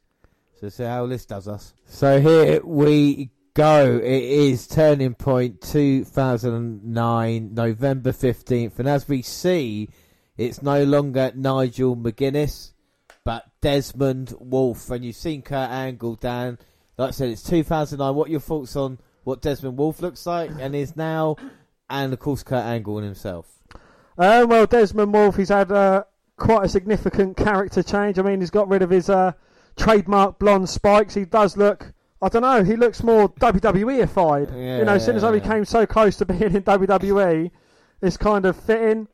Kurt Angle looks like he's been on a crack binge. He looks a lot slimmer and in the face as well. But, it'll be interesting to see what his kind of technical skill still is, because, obviously Kurt Angle, one of the best technical wrestlers ever to grace a WWE ring, going against someone with a lot of British wrestling potential. Yeah, I mean, we talk about Desmond Wolfe and what he can accomplish and the kind of the wrestlers he's faced in Samoa Joe and Daniel Bryan, and people might not even know he's done that, and he's faced someone like Kurt Angle. And yeah, Kurt Angle has been in TNA at this point for 3 years. Of course, slimmed down a little bit due to the injuries that he's had. But this is still, and I hate people when I say dream match, but it's definitely a clash of two styles when you consider it's someone from WWE to go to TNA, from Ring of Honor to TNA. This is definitely a matchup that I still think is pretty big in a way, Absolutely, yeah. I mean, Kurt Angle looks really weird. He's just got no weight to him at the moment, has he? He's really dropped down. But Desmond Wolfe, aka Nigel Mcguinnes, so what he can do in TNA, like I said, he wanted to move to WWE, but he had no choice in the end. Impact let him wrestle. Exactly the same thing with Kurt Angle. W said you can't wrestle due to your injury.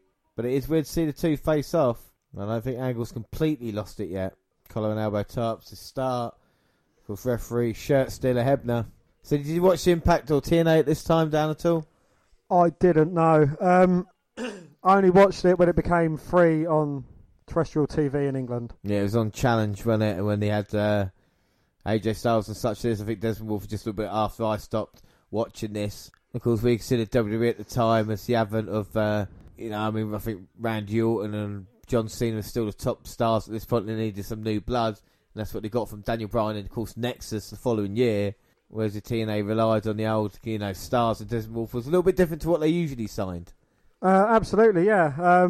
But, nonetheless, still an amazing competitor, especially from what we've seen tonight of him.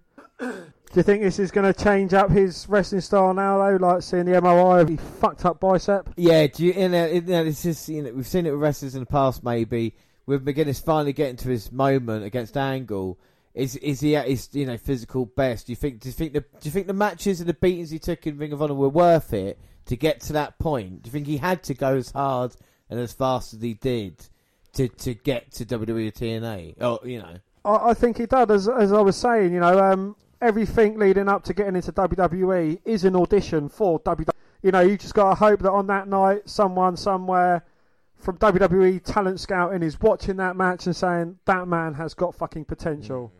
But going to TNA, he's going off against arguably one of the biggest names ever to grace a wrestling ring. He's making a statement for himself. He's holding his own against Kurt fucking Angle. He won the gold medal with a broken frickin' neck, James, don't you know? And what would he be if he was in WWE right now? Part of Nexus? Could he have been the next Justin Gabriel in the core? I'm not saying it would have been, but, that is kind of where it was leading for him. Well, this is what it is, and we see him now going against Kurt Angle. And of course, Kurt Angle is still, definitely on top of his game, even though if he doesn't look it. And Desmond Wolfe has stepped up to the plate and looks at equal. If not, if you look at the two men, you would say maybe Desmond Wolfe is the more professional looking, shall we say, in a weird way. If I was looking at both of these, not knowing who either of them were, I would definitely say Desmond Wolfe / Nigel Mcguiness would be the person who I'd say he's going to go on to be a WWE champion. Yeah. Whereas Kurt Angle's already been there and done that. And he's definitely got the looks, definitely got the aggression. Just everything we like in wrestlers, if you know what I mean. That's what Desmond Wolfe, he does the little things well, Absolutely. His storytelling throughout all of this has been absolutely on point. Kurt Angle snaps suplex to Desmond Wolfe. And obviously going into this match with Kurt Angle, we've seen like the attacks, the blind attacks, the attacking of Kurt Angle, because he knows, someone like Kurt Angle who has been there, who has done that, who has been, even in Nigel Mcguinness' words set in WWE, he knows, he's not someone to take lightly, where he may have taken Generico, Steen, and everyone else he's gone against in these matches now, Austin Aries, Bryan Danielson, who had not yet been there. He took them with a pinch of salt because, they're not from the major leagues. Yeah, it was to use your analogy as well. And especially in this type of match as well.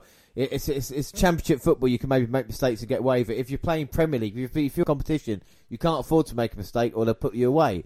And this is the thing that Nigel Mcguiness now is seeing. He's trying to get to that level and try and prove. And it's a statement of intent to say to him, right, I was in Ring of Honor, I was champion for 300 plus days. I faced all these guys. I'm now in TNA. I don't want to be just another guy. I want to be on top to beat everybody who comes. So would you say that he's gone from League One Ring of Honor to the championship in TNA? I think definitely at this time, he had brief trials with a Premiership team. He didn't quite get there, but he's gone to the championship. He is making a move up slowly. I think he's still got the dream as well. At this point in time, he's still thinking maybe I can still make it. Even if I have a good couple of years with TNA and they see me, I can come up. I mean, just look at the plethora of talent that have come up from TNA to WWE, even if it is an NXT for a brief run. I think Nigel, and I think that's one of the kind of tragedies as well with his career. But at this moment in time, he's training with Kurt, and we've seen this before with Nigel Mcguiness enjoying hurting people and turns it around. It's definitely a Nigel move. Now he's going to get the arm, put it behind his back. against the British wrestling style you see as well, joint manipulation all the time. Absolutely. Do you think Pete Dunne may have learnt a thing or two from watching old Nigel Mcguiness tapes? I mean, obviously when Pete Dunne was coming up into the game, he would have studied Brit wrestlers. I don't think you can't get to Pete Dunne if not through Nigel Mcguiness. The evolution of a British wrestler, so to speak, the Regal and the Mcguiness and then a Dunne, because that's what you say with Pete Dunne, the similarities in the kind of style that they got. That's what British wrestling's kind of evolved into now as well. And that's its credit. Of course, let's not forget Finlay. Maybe even before Regal a little bit, and of course all the other greats they were hoping to dive into. And of course, we just started with Nigel Mcguiness because it's someone that people will be familiar with, of course, even with name. With WWE. Oh, absolutely. It's before seeing this, I used to think that Brit wrestling went Regal Dunne. But, you're kind of leaving out a step in between. Regal was he was still in WWE at this point, I believe, or he was there or thereabouts. But he wasn't, as predominant. But now, you can kind of see Mcguiness has taken up the reins. He's kind of running with it. And these are the kind of people that that Tyler Bate are studying, they're watching tapes of him, they're even Dean Ambrose. Yeah, exactly. It's evident that he's learning from him. And that just shows what a kind of a great wrestler and role model he was, because like I said, as a champion, he was a guy who always went out there and gave it his all. And it's someone that even Kurt Angle would have respected with seeing him, and this is the thing. As Kurt Angle just hit an overhead belly-to-belly suplex, looking to come back into it after some Nigel control. Yeah, well, Kurt Angle's absorbed a bit of Nigel's punishment, came back with a few quick clotheslines. Irish whip reverso, but Angle comes firing back, goes high Mcguiness into a cover, but Nigel managing to kick out. And Nigel now looking for the clothesline, a big lariat, of course, and we talk about trouble with his shoulders. Could he hit those every night of the week? But Kurt Angle grabs him round the waist. Looking for the trifecta of Germans. Talk about two wrestlers who suffered so many injuries. Kurt Angle, Nigel Mcguiness. He hit the third one, but he's still holding on. Well, he normally lets go after the third, but I think he realises Nigel take an extra one. Still got the grip. I like this look of Nigel Mcguiness as much as the last look as well, even though it's slightly different. Seems more professional, like I said, more WWE type, the blue trunks and stuff like that. 5 German suplexes, and still got the grip locked. These two men have suffered kind of neck issues and concussion issues in the past, and Desmond's in all sorts of trouble. Well, and even Alexander Wolf got yeah, it's his son. Well, 6 German suplexes later, Angle finally releases his grip of James. The fucking straps have gone down. They have. And I've just realised something as well, and I'll say it in a minute, as Kurt looking for the angle slam. The Olympic slam is TNA. Well, whatever it is.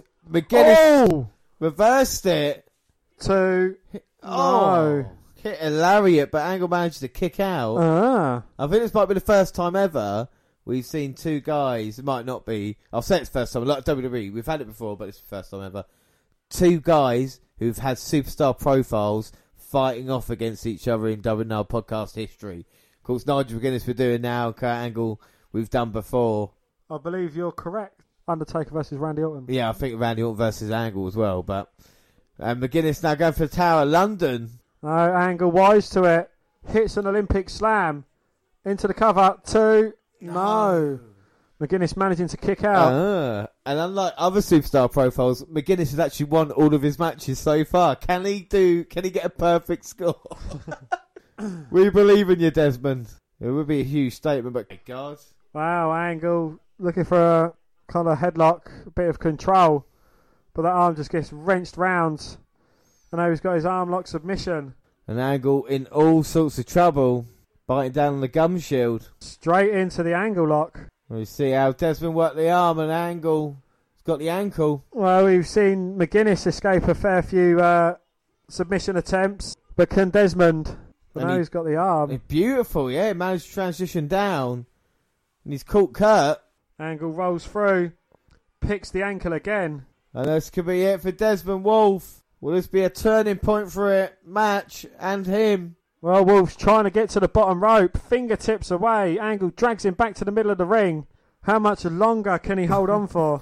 Literally every single match we've seen, he's been in a submission hold for an ungodly amount of time. The punishment he goes through. Well, he has managed to get to the bottom rope, finally.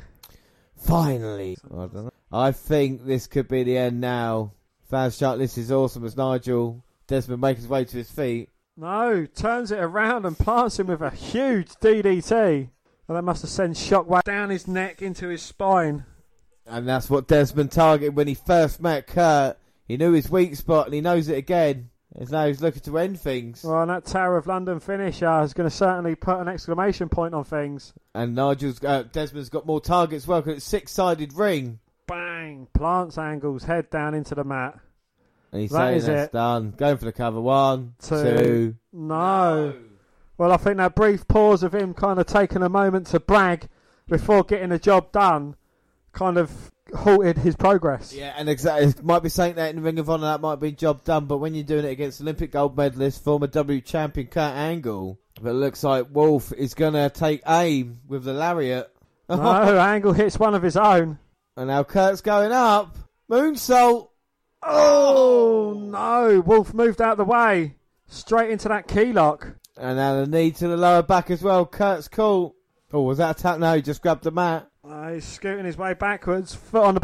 And you see Desmond's frustrated. And have a look at his surroundings. And maybe the first time we've seen a little bit of frustration as he looked for another Tower of London. Although Kurt's grabbed him. Angle doing what he can to fight out, but a throat chop there kind of releases Angle's grip on him. Kurt's got his legs locked around the top rope, trying to prevent himself from being superplexed. Fighting back to Mcguinnes. Now Kurt off the top. Frog splash. 1, 2. No. Mcguinnes throws Angle and he hits Shirt Stealer Hebner. Well, somehow he's still in this matchup. Well, we talk about does Desmond Wolf belong? What would he have done at this moment in time? Fantastic match with Kurt. Win or lose at this moment. And it's Angle looking for the scoop slap. No. Oh my God, look at the tombstone pile drive him. No, reverse by Mcguinnes. Angle slides down into the ankle lock. Uh-oh, and now he's cold. If he gets the grapevine in, Mcguinnes is fucked. Yeah, right down as he realised he's trying to push him off, but like a pit bull. Relentless Angle. The straps are down so it's 10% more effective. Oh, and Kurt there grabbing the arm himself. You can see Wolf trying to keep hold of his hands. Looking for a cross arm breaker. So he turns it into a triangle. Oh, no. Oh, it wasn't to be a first for the WNR podcast. Well, we thought we were going to get it, but no. Desmond Wolf tapped out. Kurt Angle beat him. Dan, what are your thoughts on that match? An absolute great match again against someone who's as established as Kurt Angle. Still managed to hold his own. Still managed to pull out a very good match. Not quite the storytelling as he was doing in Ring of Honor, but still a good story told between him and Kurt Angle. You can maybe tell that it was Angle directing traffic in the matchup, just because obviously he's just come into the promotion as well. But I think he, like I said, first big night on the job, and I think he did really, really well. And I think he proved that he can mix it with those type of guys, Absolutely, yeah. Okay, so that's the fun bit of the podcast. And now... No, we're going to get into it. TNA was having a surge in popularity at the time, and the rival former Ring of Honor superstar was an exciting addition to the TNA roster that featured some of his old opponents like Samoa Joe and peers like AJ Styles and Christopher Daniels. Mcguinnes would surprisingly face AJ Styles for the first time in his career with TNA in the match for Styles' TNA World Heavyweight Championship on the December 2009 episode of Impact. His last opportunity for the TNA World title was in May of 2010 against champion RVD. But Desmond Wolf's involvement in TNA storylines was waning. In the fall of 2010, Mcguinnes was gone from TNA, but it wasn't by choice. Neither Mcguinnes or TNA. During a medical, he tested positive for hepatitis B, an infectious inflammatory illness of the liver. Luckily for Mcguinnes, there is a vaccine for Hep B, unlike its deadlier cousin Hep C, but he spent 14 months recovering and fighting the disease. By June of 2011, TNA had waited out long enough and officially released Mcguinnes from his contract. So he's at a crossroads, and on why he retired despite now being cured of hepatitis C. He said, I made the decision that I wasn't going to wrestle anymore unless I was doing something that I hadn't done before, which leaves WWE. I put out feelers to WWE, and from everything I could surmise, there wasn't interest. So at that point, there were really no option for me other than to retire. And what did Mcguinnes think of that? He said, as far as achieving my dream, I don't think I did. My dream was to be a WWE wrestler, to be like the Ultimate Warrior, to the world and for everybody to know who I was and make hundreds of thousands of dollars and then retire and get married and have kids. I certainly didn't achieve that, and I'm okay with that. So we move on to the next chapter. Last of the Mcguinnes. When people have asked me to name my favourite wrestling documentary over the years, I've always pointed to the Last of Mcguinnes documentary on Nigel Mcguiness, which is just a tremendous piece of art more than anything else. Funded by a Kickstarter campaign, the documentary is a very moving and very emotional tale of one man trying to achieve his dream and coming to the realisation that it would never happen. The premise of the documentary was one final tour before he quit on his dream forever for himself and for his health. At the time the actual documentary looked like a dream was truly over.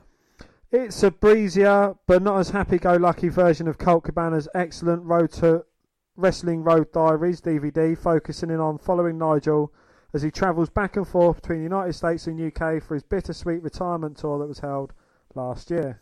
Unlike Cabana, who is still one of the most joyful and respected hands in the industry, we see Mcguiness struggling to come to terms with the fact it was time to move on with his life, as despite his immense talent it had become clear to him that his lifelong ambition of wrestling for WWE would never come to fruition. There's also some eerie real-life parallels to Darren Aronofsky's 2008 movie The Wrestler.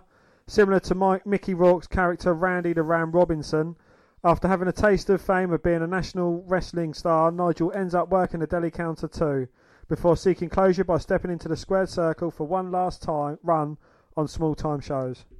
However, the lasting message of the film is simple. It's my hope that people will stop intentionally bleeding on shows, promotions will stop allowing it, fans will stop supporting it, and wrestlers will get tested and get vaccinated. Well, Mcguiness was relatively lucky as he didn't contract hepatitis C, like he had previously been rumoured, but a less serious hepatitis B virus instead, while working for TNA. Still, it took him a course of antiviral medication to be cured of the illness after the infection didn't clear his system naturally, by which the point the trigger-happy TNA had prematurely fired him. After watching the movie, it would be hard not to agree with Nigel that an industry-wide ban on juicing is necessary and long overdue.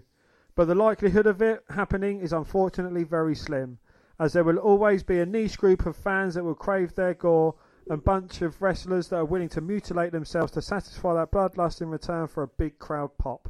Though Nigel withholds from strongly criticising the former employee, the movie does come off as a sad indictment of them as a company. They have a plum spot on Prime TV on Spike, which is available in almost as many homes as the USA Network, yet Nigel is constantly reminded of his travels, as the exposure meant jack shit for his public recognition. Well, this was yet another example of TNA's appalling treatment of talent. As mentioned earlier, like Taylor Wilde before him, he had to get himself a menial job after the wrestling promotion dragged its feet in giving him a non-wrestling role as promised, so he could still afford to pay his bills while being on the sidelines. Well, in the end, they didn't stick by him in the hour of need and patiently given his marching orders just 1 month before he was cured of his disease. He ended up with nothing to show for 2 years of loyal service to the second largest wrestling organisation in America. So hard done by, his parents even had to pay for his flight back to the UK to return for Christmas and his British farewell matches. Even when he looks back, it's a shame WWE wasn't willing to sign him and pay for his surgery. He was such a great prospect and it would have been worth the financial risk. Maybe if they had done so, he would have rubbed shoulders with CM Punk and Daniel Bryan on them. Well, part of what makes this movie a real pleasure to sit through, though, is what Nigel's love for the art form, perhaps even bordering on obsession at times, and a strong understanding of ring psychology really shines through despite all his trials and tribulations. This is reflected by how the wrestling footage is edited together, perfectly capturing the buzz of the crowd and the thrill of the moment. The story he tells is also aided by the interactions of his colleagues, friends and family, who have all starkly different perspectives on the value and worth of his career. Well, my only major criticism of the film is that Nigel doesn't probe in any great detail the important issue of head trauma in professional wrestling, which was falsely believed to be the cause of his health problems at one point. Even though concussions didn't directly end his career, one can't help but think that the depression he sinks into after losing his TNA job and mood swings he exhibits while filming his documentary may have been exacerbated all by the brain bashing he took from working such a hard-hitting wrestling style in Ring of Honor and Pro Wrestling Noah for 6 years. But one fun moment from the documentary was seeing a lot of UK talent roughly 7 years before being in NXT UK. Wrestlers such as Trent Seven, Jack Gallagher and Zach Gibson were involved in Nigel's retirement tour, and it's fun to watch Robbie Brookside before he became a noteworthy coach in NXT. Seeing how far the UK independent scene has come in about 7 years is interesting in itself, and Mcguiness should be proud that he had a hand in that. Farewell. Well, although medically cleared to return to the ring at 35 years old, Nigel Mcguiness has simply had enough. He was too beat up, too drained to ever catch on with the WWE, and his body wasn't get back to the peak condition on his Ring of Honor. William Regal once called Nigel Mcguiness the best wrestler in the world, and Nigel never believed it because he wasn't in the WWE. And for him, that was all that mattered. We returned to the US and rejoined Ring of Honor, although this time on commentary. He remained at the Ring of Honor announce table until 2016. Reborn. When he finally made his final destination, a gig with the WWE, although not his dream of performing as a superstar, he became the voice of WWE's next expansion plans, the United Kingdom.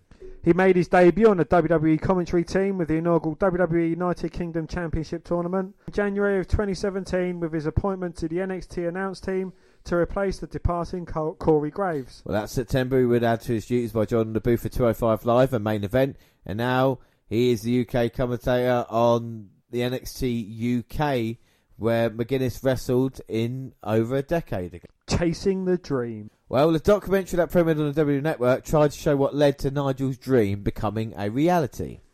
It would obviously be very to recapture what made The Last of Mcguiness so special.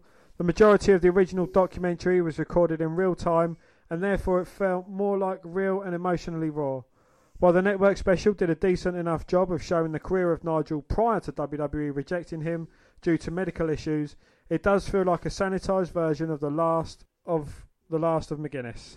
Well, WWE told a story and it was a very honest and open account. I did wonder whether they were going to feature any information about the difference of opinions on his bicep injury and then his run with TNA and other medical issues, but all this was covered in new documentary, so therefore I have to applaud WWE for being open and honest about the story. Again, though, it didn't feel as raw, and I didn't empathise with Mcguiness as much as I did during his own production. One of the characteristics shown of Nigel in The Last of Mcguiness is the fact that 1 minute he seemed to be on top of the world, the next moment he was back down again.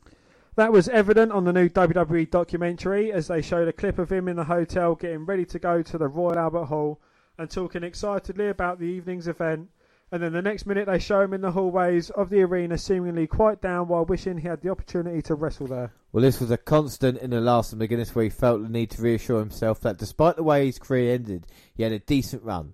Some people might see this as an annoying trait, however I see this as a man who is never satisfied with what he's achieved and always wants to strive for more. Going into watching the WWE documentary, I rewatched The Last of the Mcguiness documentary and feel that it is far superior to the WWE offering.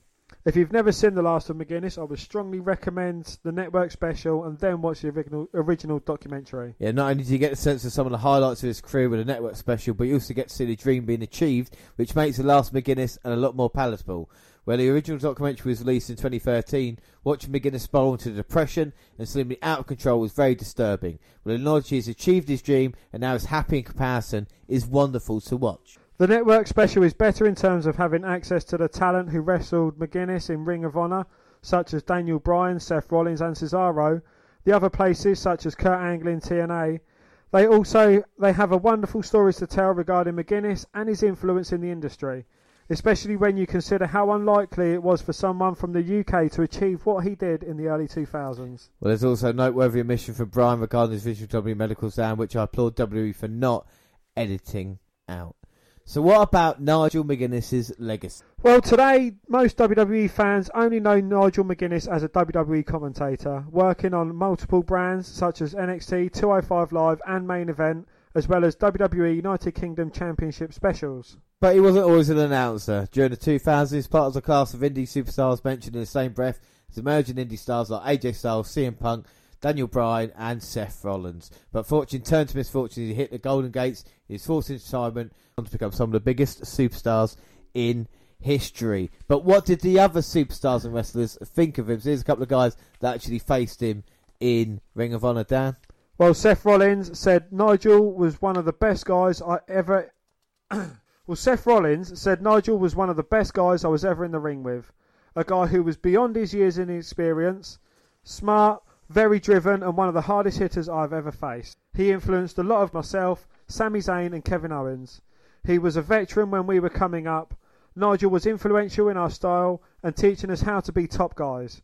He was a standard bearer when we came up. He's very special as a human being and a performer. If those competitors in the UK Championship Tournament aren't soaking his knowledge up like a sponge, then they're missing out. He has so much information, so many years of experience. If they're not using him as a tool to get better, they're really missing out.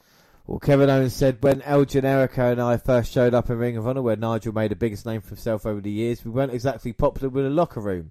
Mcguinnes was one guy that made us feel like we belonged there and welcomed us. He went out of his way to make sure we felt at home.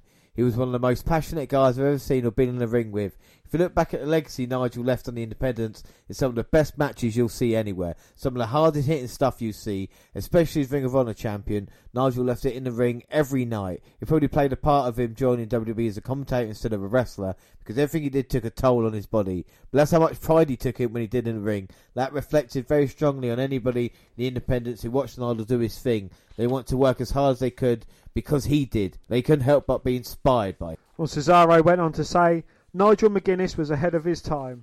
He was one of the fiercest competitors I've ever been in the ring with.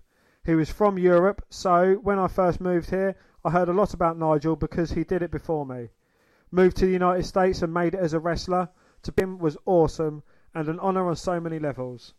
In my first Ring of Honor title match, we headlined New York City's Hammerstein Ballroom, which is still pretty high in my book. Nothing but respect for Nigel. He was Ring of Honor's champion for a long time. He gave it all, literally, for that title. Well, Austin Aries says Mcguinnes was also driven to prove himself to himself and prove others wrong. He sacrificed a lot to chase his dream, moving across the world, away from his family, along with physical and mental toll of wrestling. It's a real success story for anybody that wants to know how to make it in the industry. Look at a guy like Nigel and what he's willing to do and to sacrifice and get where he wanted to go. It's a great example. You can do it if you're willing to put the work in. On the flip side, there's not much a better human being. Nigel Mcguinnes is a quality person. That's not always easy to come by in this crazy business we're in. It's full of egos. We're all competing with each other for a limited number of spots. A guy like Nigel is class in and out of the ring. No one deserves this more than him. I was at a crossroads in my career about 6 years ago. I moved in with Nigel down in Florida. At that time, he had lost his job at the company he was working with as I was transitioning into that company.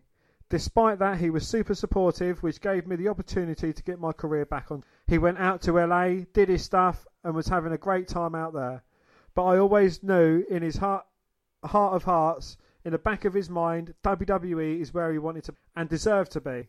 Now he's got the chance. So Nigel Mcguinnes, that is nearly it. But Dan, what are your thoughts on Nigel Mcguinnes? You came in today knowing him as a... Well, what are your thoughts? How did you know Nigel Mcguinnes before today? And now what are your thoughts afterwards? Before today, he was just a commentator that I used to take the mick out of the way he spoke.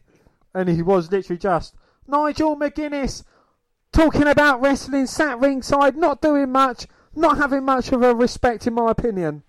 But after seeing Nigel, I would no longer take the piss out of the way you talk, because the respect you've gained from me, from doing what he does in the ring, absolutely fucking brilliant. He was someone that, if he hadn't have had that bicep injury, if WWE hadn't have taken that chance, he could have been something a lot more special and achieved his dream, which he worked so hard to do.